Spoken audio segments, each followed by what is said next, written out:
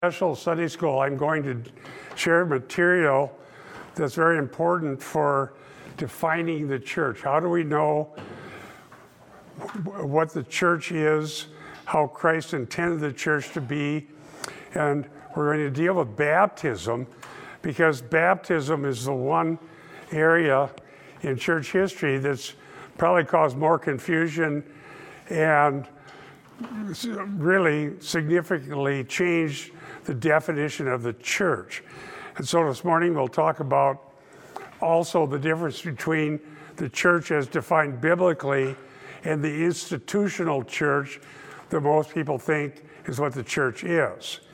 And so we're going to try to answer the question, are households baptized to be baptized, and are descendants of Christians therefore Christians? And does the church perpetuate itself through institutions that are self-perpetuating through infant baptism, catechism, and the incorporation of the descendants of Christians into the institutional church? Is that the church? Or is the church a living organism that's birthed through the gospel, and the members are built on the foundation of the apostles and prophets with Christ the cornerstone, and each member is attached to the head, Jesus Christ, and therefore the church is a living organism, not a human institution that's self-perpetuating? That's what we're going to try to answer. And so we're not going to have question and answers this time, because I want this to be a lecture that just goes right forward, okay? Let's start with prayer. Thank you, Lord, for your goodness and kindness that you've shown to us in Christ. And may we understand what you've said to us in your word, and may we learn and grow and understand from Acts more about your church. In Jesus' name, amen. Okay, so we're going to deal with Lydia, and the reason this is important in regard to the definition of the church is that Lydia's household being baptized is the one proof text that the institutional church uses to validate their practice of infant baptism. So let's go forward, and we'll do a little review here of Lydia. Acts 16, 13, and 14. Remember, Paul had traveled ultimately to Philippi. We covered that travel last week. And it says, on the Sabbath day, we went outside the gate to a riverside where we were supposing that there would be a place of prayer. And when we sat down and began speaking to the women, who had assembled, a woman named Lydia from the city of Thyatira, a seller of purple fabrics, a worshiper of God, was listening, and the Lord opened her heart to respond to the things spoken by Paul. And so I covered that last week, and we talked about God opening hearts, and we saw the work of God in conversion, and also how the historical accuracy of the Bible is confirmed by some of the things that happened here. The places traveled, the purple fabric, the reality of Thyatira being a place where that happened, where they got the dye and so forth. We covered that last week. So I want to move forward here. But I promised you I'd get you some slides. And so here we have slides about the bigger picture. We wanted to put this in a historical perspective. So I got a bigger picture slide. And here we see the Greek peninsula called Macedonia and Achaia, and we see it travel from Thessalonica on down the coast to Athens. These are places Paul went. And to the west of there is the boot, as we call it, of Italy. So I promised last week I'd give you a wider angle perspective. So there you can see that. Now, this is even wider, so much so you probably can't see it very well. That's not bad. And so you see Europe, Italy, Greece, Turkey, the Mediterranean basin, Israel, and so on would be covered here. So this is where Paul is operating and where he went. I got these, by the way, out of my Logos software. And here's one more perspective of this travel, and it shows Jerusalem down at the bottom right, and Paul's second missionary journey is called as he goes to these various places and where he ends up. So there are the maps that I promised to bring you last week. So there you go. Now let's go to verse 15. This is what we're going to focus on. We have printed out notes, and on the back, there's a whole bunch of verses about baptism. And we really have to focus on this because I am going to disagree with almost the entire church throughout church history. Now, I'm not the only one who's ever done this, but it's really never taken hold of you that the church is not to be a self-perpetuating human institution, but a living organism that's always attached to the head, Jesus Christ, and it grows in different ways than institutions grow, and it perpetuates in different ways that institutions perpetuate. But one of the ways that institutions perpetuate the institutional church, and this includes Roman Catholicism, Greek Orthodoxy, Reformed, Lutheran, various Methodist, Anglican, just about anything you want to think of. Evangelicalism, even from the 19th century onward, self-perpetuating. And people want to know why apostasy happens. Well, because they're assuming that the institutional church is the church, and when an institution goes apostate, the church is apostate. But I would say the institution was never the church to start with. All right? And that's why when I get emails from CIC readers, they say, well, why don't you write about how the Southern Baptist Convention is putting bad leadership? I said, because I could care less about the Southern Baptist Convention. It's not the church. And I wouldn't waste somebody's talent trying to run it.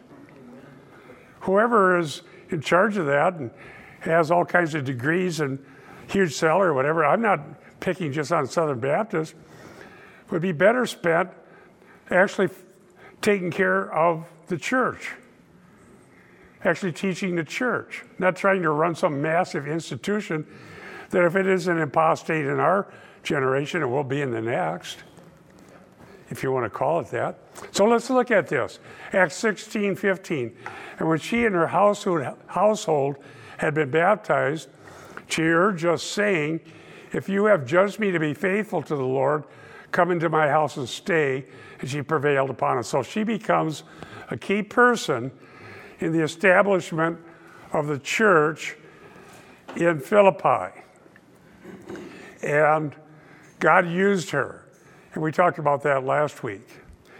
Now, what we want to focus on is this phrase, she and her household. This is the proof text for infant baptism. And those who teach infant baptism assume, without any explicit statement of this, that our household contained really small children.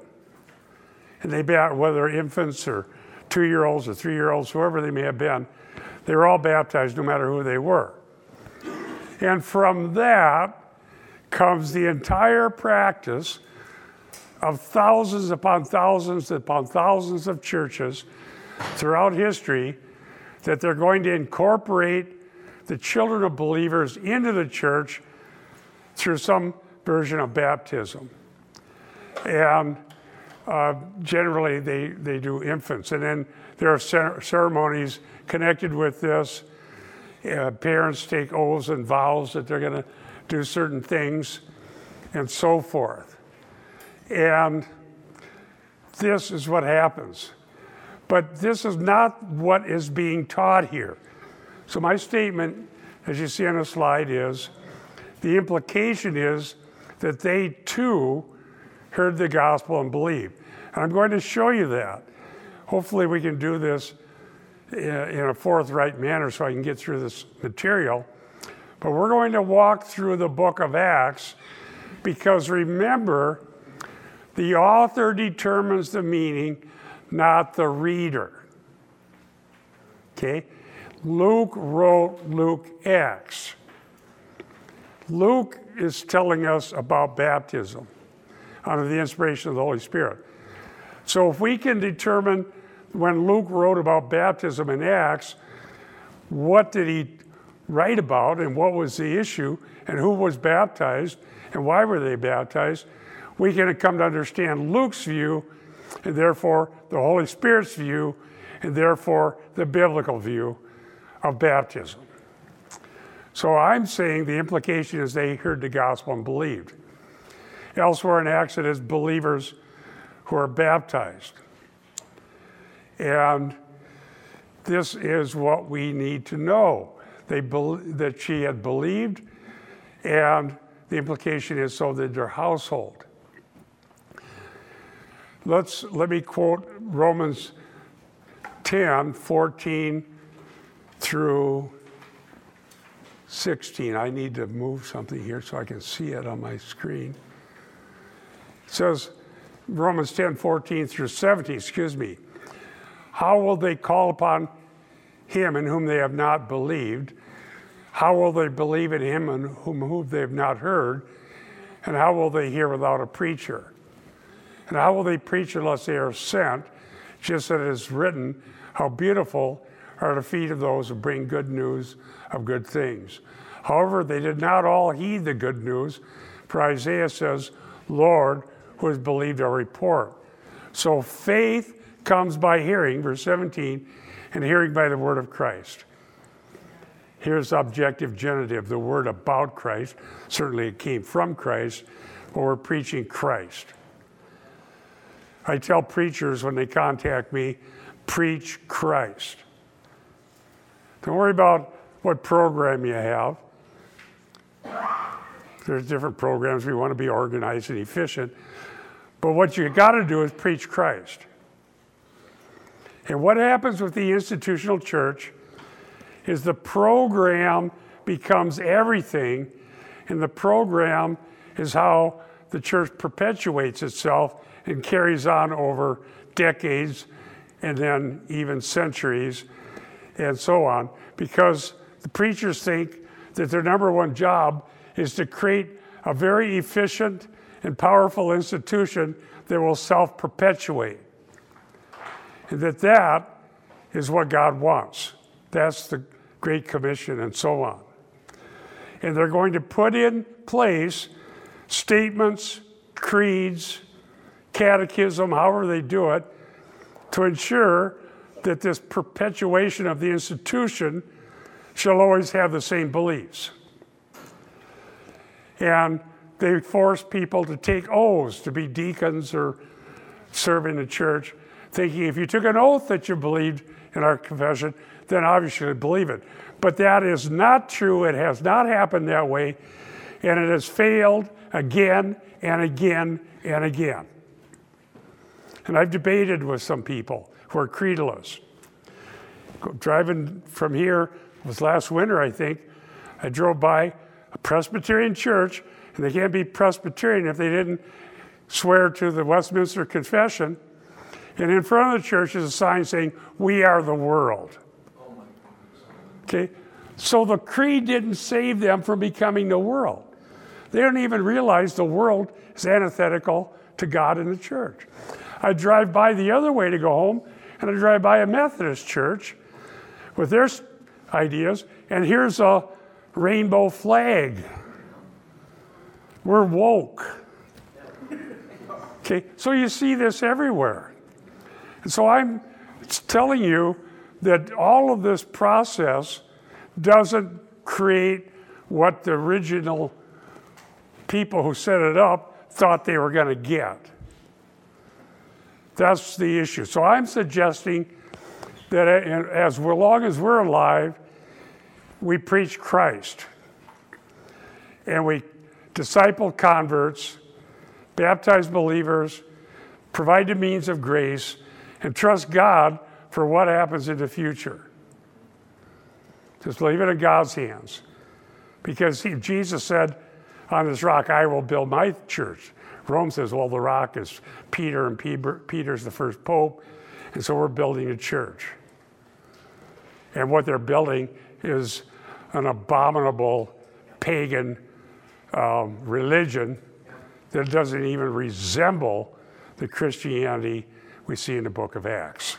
Now, the slide's going to be here for a while, but I have here, if you turn over the back of your notes, it would be too small if we had this on a slide for anybody else who would see this, but you can look these up in your Bible if you're listening to this later when it's recorded.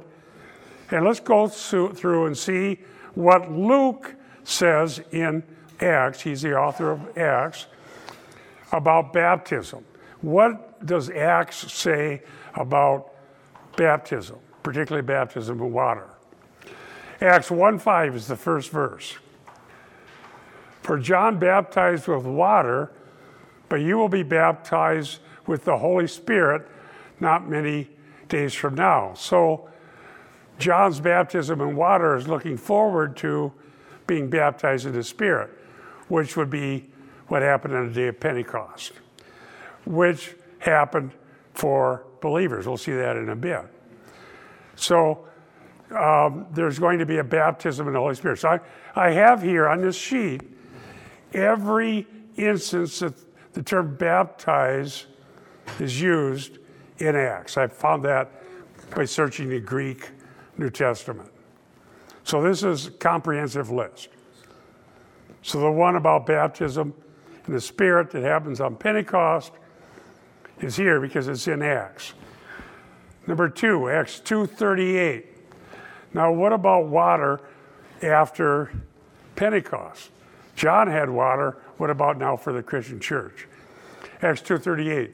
Peter said to them, now these are the ones who received the Spirit, repent, and each of you.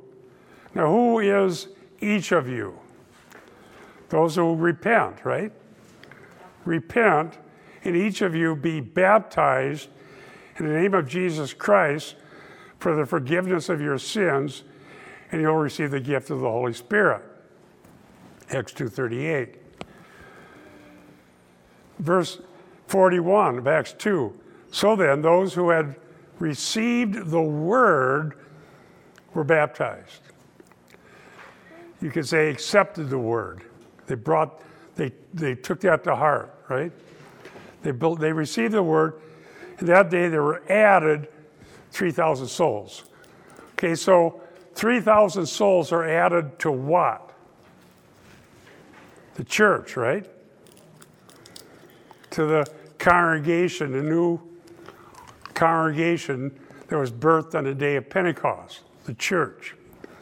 So what do we know about those added? They received the word, they were commanded to repent, they received the Spirit, and then they were commanded to be baptized in water. So the order isn't as important as the reality. We'll see when it comes to the order of events, Acts tells it a few different ways, but all these things happen at the conversion of people. All right? So get that right. So who here was baptized? Believers. You got it. Now let's go to the next usage of baptism in the book of Acts. Acts 8 and verse 12. Acts 8 and verse 12. It's on your handout. But when they believed Philip, preaching the good news about the kingdom of God in the name of Jesus Christ, they were being baptized, men and women alike. Now this concerned preaching in Samaria. Now remember, the Great Commission had to do but that you should be my witnesses in Jerusalem, Judea, Samaria, and to the uttermost parts of the world. And so here, Philip preaching brings about, by God's grace, conversions of men and women. They were baptized. Who was baptized? Believers, you got it. Acts 8:16. Oh yes, now we got to remember in this Acts 8, the apostles come down from Jerusalem. And we covered that when I was preaching through Acts a long time ago, that this validated that God did indeed save Samaritans. Because that's not something they'd be thinking of. Because the Jews weren't that fond of Samaritans. And so the manifestation of the Spirit that preceded baptism earlier in Acts follows it here. So we know that the order of events isn't the key issue, but the fact of belief and conversion. So then, Acts 8:16, for he had not yet fallen on any of them, they had simply been baptized in the name of the Lord Jesus. But they had believed, they were baptized then. The evident manifestation or the falling of the Holy Spirit upon them happened. But the apostles present. To validate to the apostles, God saved Samaritans. Because they weren't want to believe that other than seeing God do it. Now, let me give a quick aside here. There's also this narrative that goes on, remember, with Simon the sorcerer. Isn't that Acts 8? Am I right about that? I think I am. And he had supposedly believed and been baptized. But when he saw the Holy Spirit fall on people, he said, well, let me pay you to have the power to do this. If I lay hands on people, this will happen. And what did Peter say to him? May your money perish with you. You have neither part nor lot in this matter. So here's a man, Simon the sorcerer, who apparently believed and definitely was baptized, but it turns out he wasn't really saved. Because Peter said he wasn't.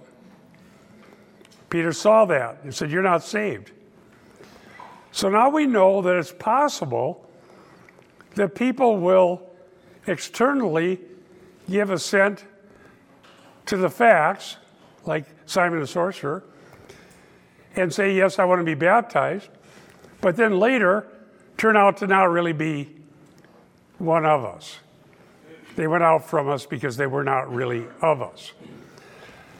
Hold that one in your mind, because that will help us understand the distinction between the visible and the invisible church.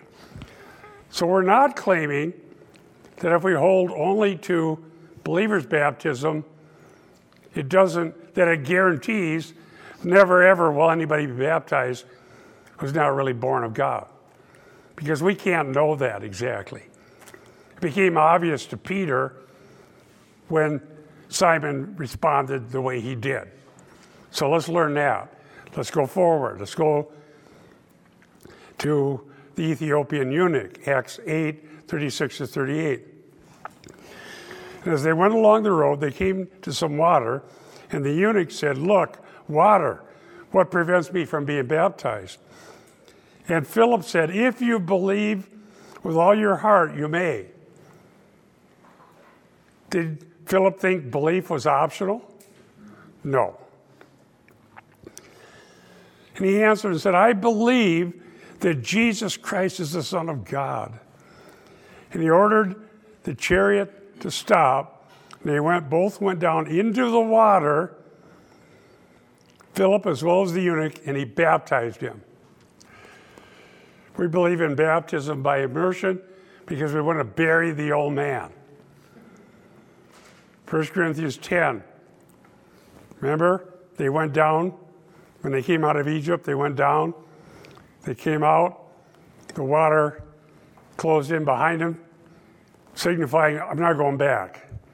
Egyptian army drowned in that water. I'm not going back. Okay? So there is, again, believers' baptism. Now let's go to Acts 9, where Ananias is called to come to Saul of Tarsus, who had been blinded in his confrontation with Jesus Christ, who he had been persecuting. All right? So Acts 9, 17 and 18. So Ananias departed and entered the house, and after laying hands on him, said, Brother Saul. So he believed that Saul was already converted, because he called him Brother Saul, even though he had heard that this guy kills Christians. So why would I want to go help him? He wants us dead. Well, the Lord corrected him. So now he says, Brother Saul, right? You're one of us. Praise God. Okay, so he said, Brother Saul, the Lord Jesus, who appeared to you on the road by which you were coming, has sent me, Ananias says, so that you may regain your sight and be filled with the Spirit. Again, don't get hung up on the order of events. The filling with the Spirit at Pentecost, then preaching, then baptism, and so on, and then added sometimes conversion, and then filling with the Spirit. And so that's not the issue. The issue that we're addressing is that baptism is for believers, and that the way to be added to the church is only by faith in Jesus Christ. And you can't make somebody a Christian by taking them down to the water. In church history, they used to take people at the point of the sword, literally. And they told people, well, you have a choice. They're very open-minded. You're going to be baptized, and you get to choose whether it's in your own blood or in water. So those people that had the sword to their neck said, oh, I guess I'll take the water. Did that convert them? No. Okay. And it says, and immediately there fell from his eyes something like scales. He regained his sight, and he got up and was baptized. So who was baptized? The Apostle Paul.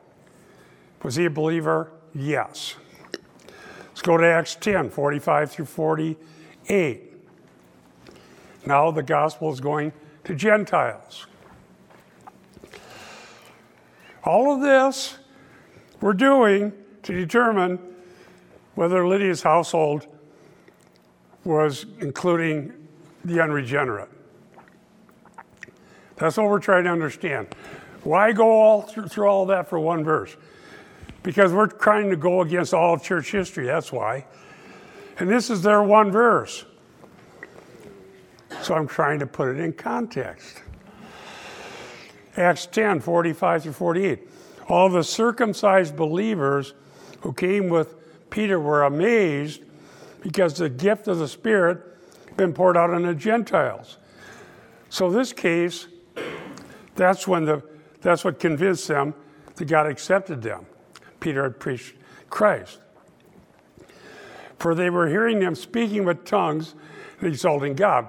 So it's like another Pentecost, only this time with Gentiles. And Peter answered, surely no one can refuse water for these to be baptized who received the Holy Spirit just as we did, can he? Because remember, he knows he's going to have pushback for baptizing Gentiles. And he had to eventually go to convince the apostles of Jerusalem that it was the right thing to do. All right, we covered that. And he ordered them to be baptized in the name of Jesus Christ. They asked him to stay on for a few days. Who was baptized? Believers. Believers. Are we finding a pattern here? Let's go on. This is an exhaustive list from Acts. Acts 11:16. When he's explaining why he baptized Gentiles.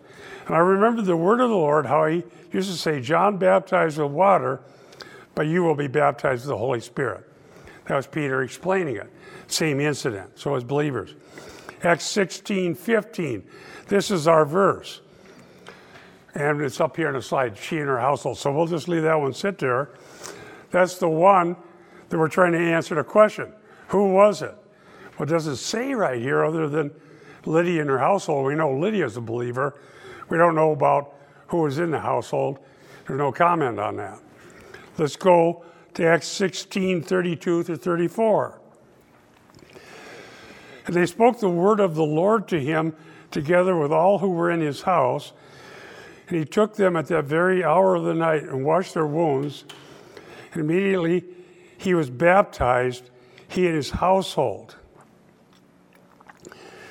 And they brought him into his house, set food before him, and rejoiced greatly, having believed in God with his whole household. This is a Philippian jailer. So who was baptized? Believers. Because there's a note by Luke that he had believed with his whole household. Faith is something a person has in Jesus Christ. Faith is not reckoned to your account because of familial relations. I'm a cousin of a believer, therefore I must be a believer. I'm a great-grandson of a believer, so therefore his faith must be my faith. No, each person must believe in God. How will they believe in him who they've not heard? How will they hear without a preacher? So those who call upon the name of the Lord are saved. So we know here that the household of the Philippian jailer believed. Acts 18:8. Crispus, the leader of the synagogue, believed in the Lord with all his household, and many of the Corinthians, when they heard, were believing and being baptized. So again, belief and baptism. Believers are baptized. Acts 19:3 through 5. This is when Paul found some followers of John the Baptist who needed to learn more about the Lord Jesus. Acts 19:3 through 5. And he said, into what then were you baptized? He asked if they'd received the Spirit. He said, into John's baptism. Paul said, John baptized with a baptism of repentance, telling people to believe in him who's coming after him, that is Jesus. When they heard this, they were baptized in the name of the Lord Jesus. But these people believed Paul and his preaching, and they wanted to learn the way of the Lord more perfectly, as we've seen in other instances. Now one more, Acts 22:16. Now Paul is recounting his own baptism. Now why do you delay? Get up and be baptized and wash away your sins, calling on his name. Now notice the terminology. There are other things that come up, false doctrines, institutions like the Church of God that says baptism saves you. They find their proof texts in here. But the fact is that we know elsewhere that Ananias already called Paul brother Saul. And he'd already been received by the Lord. And so here it says, wash away your sins, not meaning you still have them until you get in the water, but symbolically showing that it's all gone. It's all in the past. So you can say, I went down in the water and washed away my sins, but you know the reality is that only Jesus washes away sins, and he does it from the inside out. It's vivid terminology to help us see how important this is. So don't let anybody get you in these ditches. Oh, no, it has to be this way, in this order, in that order, and so on. What we see is uniformly, other than maybe this verse, and I'm going to make a conclusion here, uniformly, baptism is for believers. And believers are those who trusted in Jesus and know him. And this happens at the beginning of the Christian life. So, given all of these instances in Acts, and Luke is the Holy Spirit-inspired author of Acts, I conclude that any reasonable reading of Acts would say Lydia and her household were believers. That's the only, you have no reason to think any other thing. In fact, why didn't Luke say so? Because he assumed his readers would have known that. Anybody reading Acts would know that. It didn't have to be repeated every time, but it was every time elsewhere, and the implication is they too heard the gospel and believed. So there's no, isn't it ironic here that all of the instances you have believers, and the institutional church wants to say that these were infants, and then not just be satisfied saying that, then they want to say, in some cases, that this saves them, that being baptized as an infant saves you. Lutherans teach that. And then they suggest that being baptized as an infant puts you into the church, and so on and so forth. And that's how the church perpetuates itself, through the descendants of believers, from generation after generation after generation. And if you eventually end up with a church that bears no resemblance whatsoever to what's described in the Bible, they say, don't worry, we can't be wrong. Rome said that to Luther when he challenged him, even though his doctrine of baptism was hardly better than theirs. It was in some ways, but he got it wrong too. But here's what Rome said to Luther: we are ancient, we are many, therefore we are right. We are ancient, we are many, therefore we are right. And there are people who have witnessed to their Catholic relatives. And their Catholic relative, I've heard this story more than once, takes a trip to Rome and goes into the Vatican and sees all the idolatry, but they consider it a glorious tribute to God. We'd call it idolatry. And then they hear the stories of how this was done and this was done, and all these things. Look at this, look at this. Can this not be from God? And they come back and say, see, we saw it. No, that is a serious logical fallacy.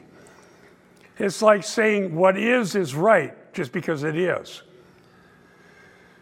That the Vatican exists is true. Does that imply that everything that went into that was somehow right and Christian and how God intended the church to be? No. That is foolish. And it's a rejection of the teachings of Christ and his apostles. Now,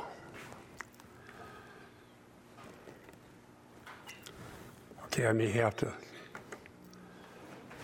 Is that working? Yeah, it's there. It took me I sat too long on one slide. I created this. This is the closest I've been to art coming from my hands in a long time. An artist I am not. But this, I think, worked out pretty good.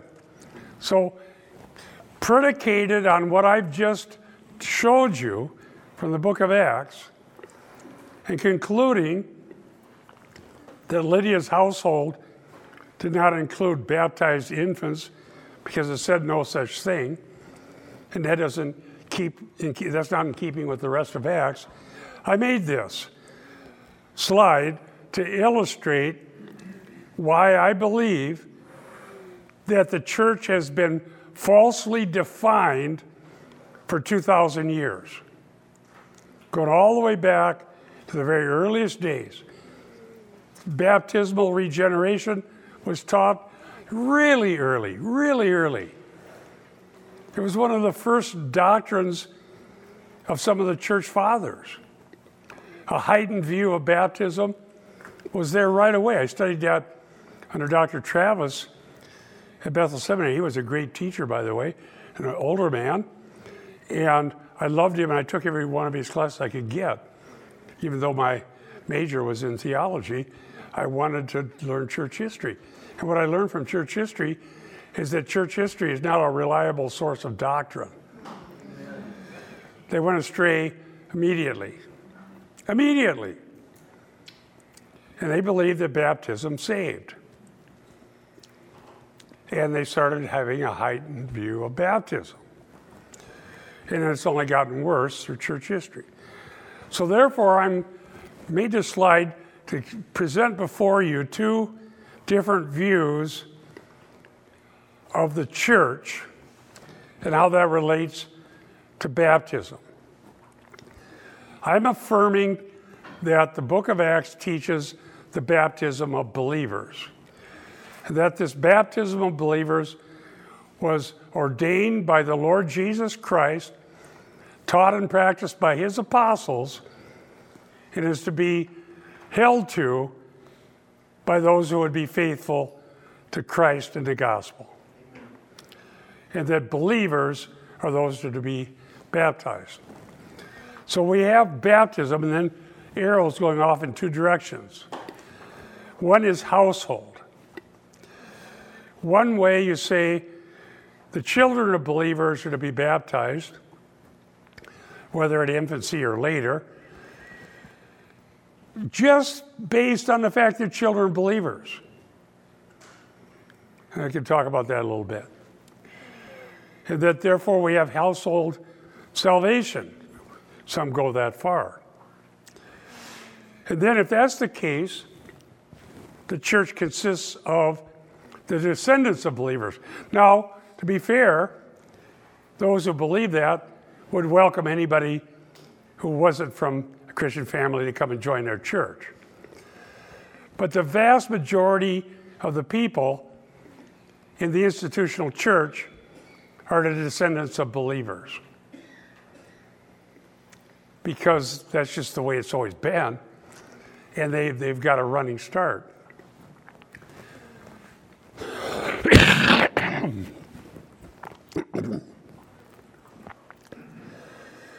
And then the church, therefore, becomes an institution that is presided over by the descendants of believers. The reason you got a rainbow flag over here from the Methodist Church isn't because John Wesley believed in LBGQ, TQ. No, John Wesley didn't teach that. And the reason we have "We Are the World" in front of Presbyterian Church is not because John Calvin taught that the church is the world.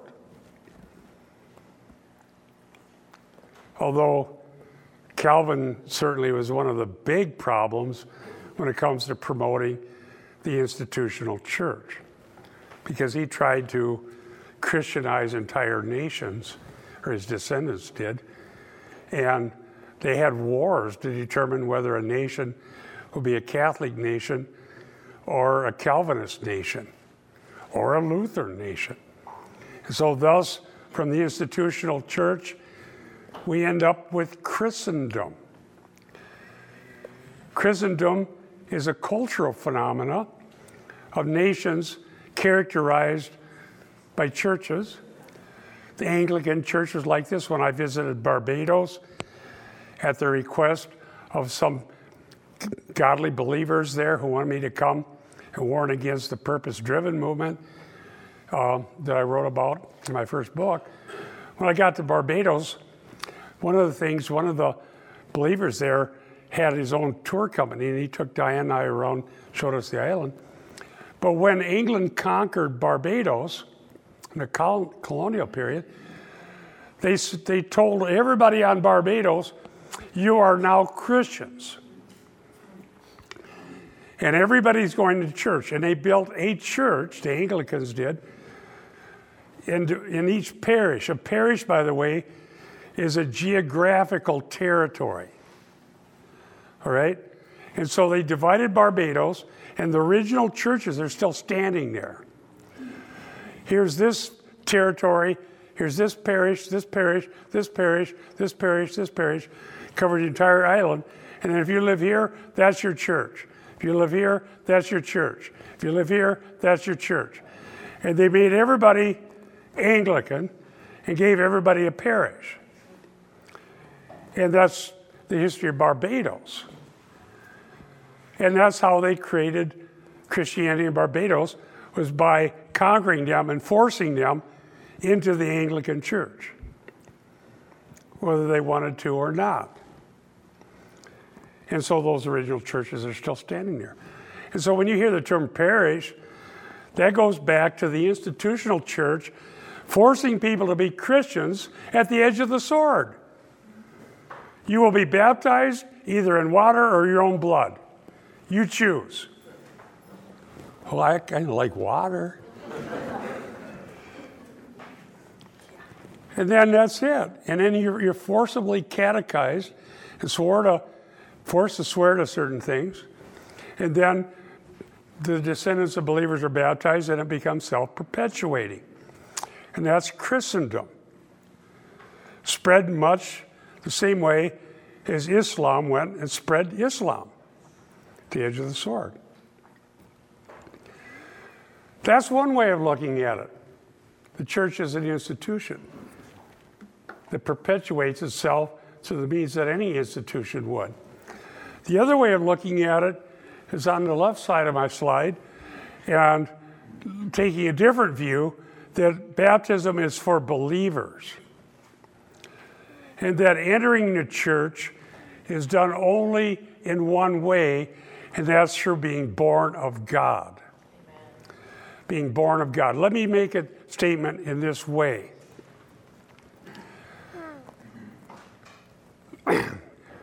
The real church, the body of Christ, the organic unity church, of which Christ is the head, and all are members who are part of it, and they're built on the foundation of Christ the cornerstone and the apostles and prophets as the foundation, and they're built up as living stones. Okay, it's an analogy, but it's about living stones that are attached to one another and to the head. That church exists through supernatural regeneration. The living organism church exists through supernatural regeneration. The institutional church exists through natural generation. You're born. That's all you got to do. You got to be born. Now, they're not saying that's all. They've got a program. So here's the program. You baptize the infants. You make sure they stay in the church as they grow up, which is easy to do, usually till they're 12 or 13 or whenever they get their own ideas. And you catechize the daylights out of them. Catechize. And so they just get it drilled in. And each institutional church creates their own catechism. And then, after the catechizing process, social pressure or entertainment, either social enticement or social pressure, becomes the means of keeping them there. And there's various degrees of how strong that is. In some cases, the social shaming is palpable. If you stray one bit, you are going to be hated by your aunts, your uncles, your cousins, everybody else in the church. You are Judas, you are evil.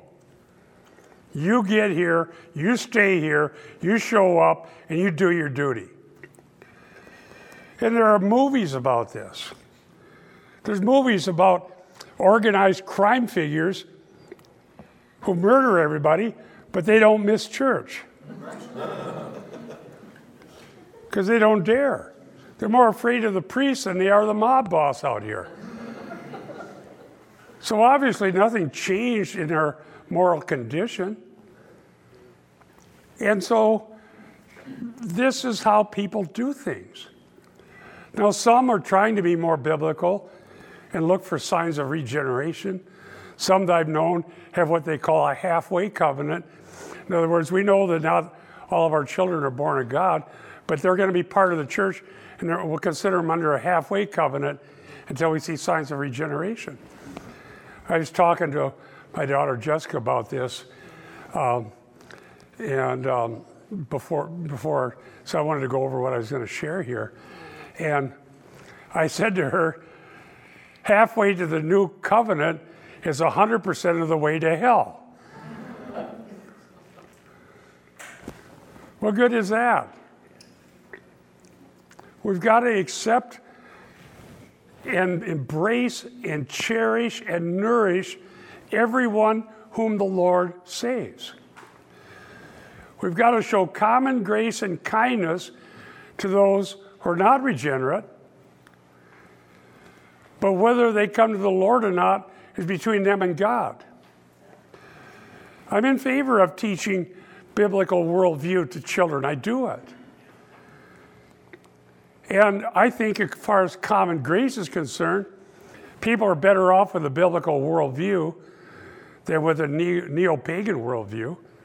We're seeing that in America right now because neo-paganism has taken over the entire West Coast.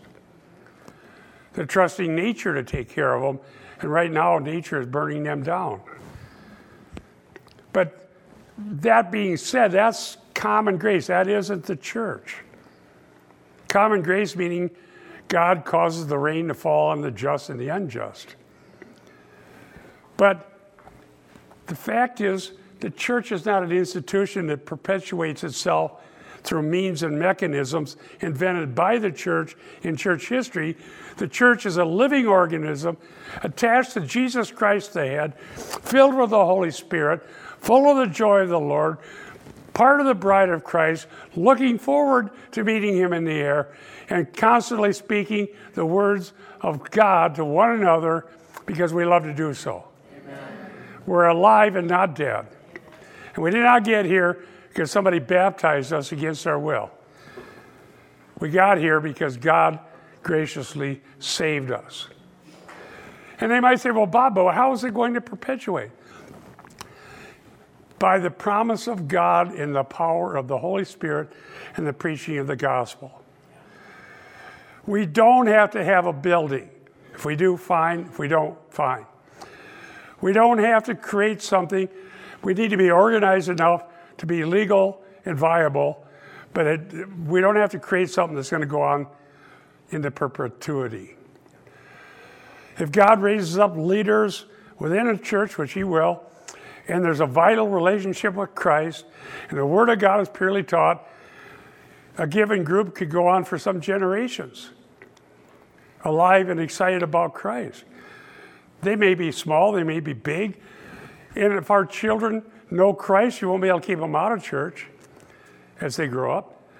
And if they grow up and they don't really know Christ, that's between them and God. And I would say, live a decent life, be a good citizen, and God's still calling you to repent and believe the gospel. But I don't take adult children and say, you get here and you act like a Christian. I don't do that. And when they're converted, our daughter went through a lot, but now that she's converted, try to keep her away. She couldn't get in here today, so she asked I put it on Zoom so they could get it because she's so hungry. But that's one case. Sometimes kids aren't serving the Lord. That's between them and God. So do you see the distinction? Now, I have a statement at the bottom of the slide. The distinction between a visible and invisible church holds in both cases. We saw that with Simon the sorcerer. For a few days, he was in the visible church until the apostles got there, and then it became clear he had no partner lot in this matter, and he took off. Your money can go perish with you. And notice he said, second person, you pray for me that doesn't happen. He didn't want to pray. He didn't want to repent. But he asked Peter to pray that nothing bad would happen to him as he goes off in his apostasy. Okay? That was Simon the sorcerer. So there's still a visible and invisible church. So you can have the pure teaching of the Word of God and baptism of believers and things the way they should be. And there still may be people, we can't see the heart. There may be people that don't even know they're not Christian. They're just there and they're part of it. We've had people, I've been in the ministry for well over 40 years. And time again, I see people who become Christian. They have been in church for all that time, and said, I thought I was a Christian. I just realized I wasn't. I just really found Christ. I heard it, and finally it sunk through. It penetrated. I've heard that many times. Keep preaching the Word of God. When the Reformation happened, there was a rejection of Rome and all its processes to force people to stay into the church. Then the question was, how do you define a church? And they came up with a pretty simple definition. They said that wherever the Word of God is purely taught, and the sacraments, we would use the word ordinances, are practiced according to the Lord's institution, it's not to be doubted that there a church exists. And that was right. But they weren't satisfied with it. They had to do all this other stuff. And then they break off. So then it becomes apostasy. So we start another version. Same catechism, same oaths, same process, becomes apostasy. So then we start another one, becomes apostasy. What they do not do is give up on the institutional church. They just think so. I was just reading Tim Keller's book called Center Church, and he thinks that we have to create a millennium on the earth, and he thinks the Dark Ages were an example of a good version of Christendom. Tim Keller says from 500 to 1500 AD is what Christendom looked like. It would be a good idea. And he wants more institutions, more Christendom, more people in the church that aren't born of God, because we want everybody to come in. And he holds to the Westminster Confession.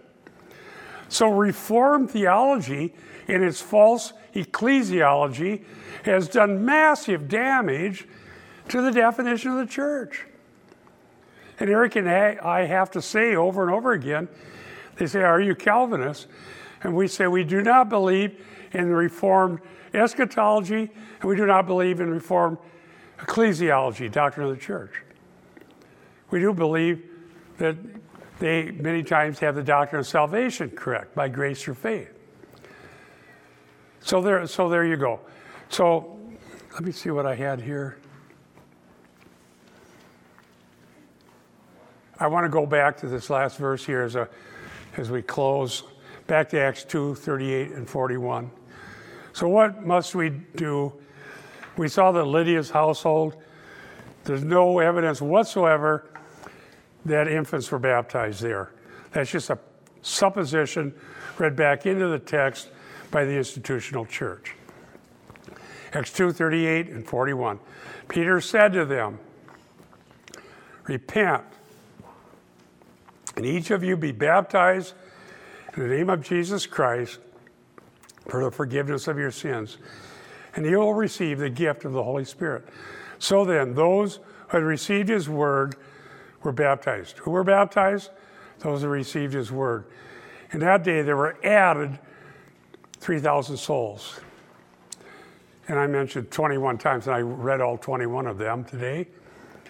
Never is baptized explicitly applied to infants is consistently used in the context of conversion. So I conclude that infant baptism does not add people to the church, and that forcing people at age 12 to swear to whatever you tell them to swear to, that doesn't add people to the church either. I was told I had to swear in front of the church at age 12 that I believed certain things, including the resurrection of Jesus, his death, and so on. But the pastor, during the training class, told me he didn't believe those things because I questioned it. So the pastor made me swear in front of people that I believed what I know he didn't believe. 12 years old. And I wasn't about to start problems for anybody. I love my parents. And so I said, okay, I did it. I got a little older. I headed to the golf course. What's the point of this? See, faith doesn't come by denominational catechizing. Faith comes by hearing, and hearing by the word of Christ. Let's pray. Thank you, dear Lord, for your goodness and kindness, and for allowing us to look into Acts and see these things.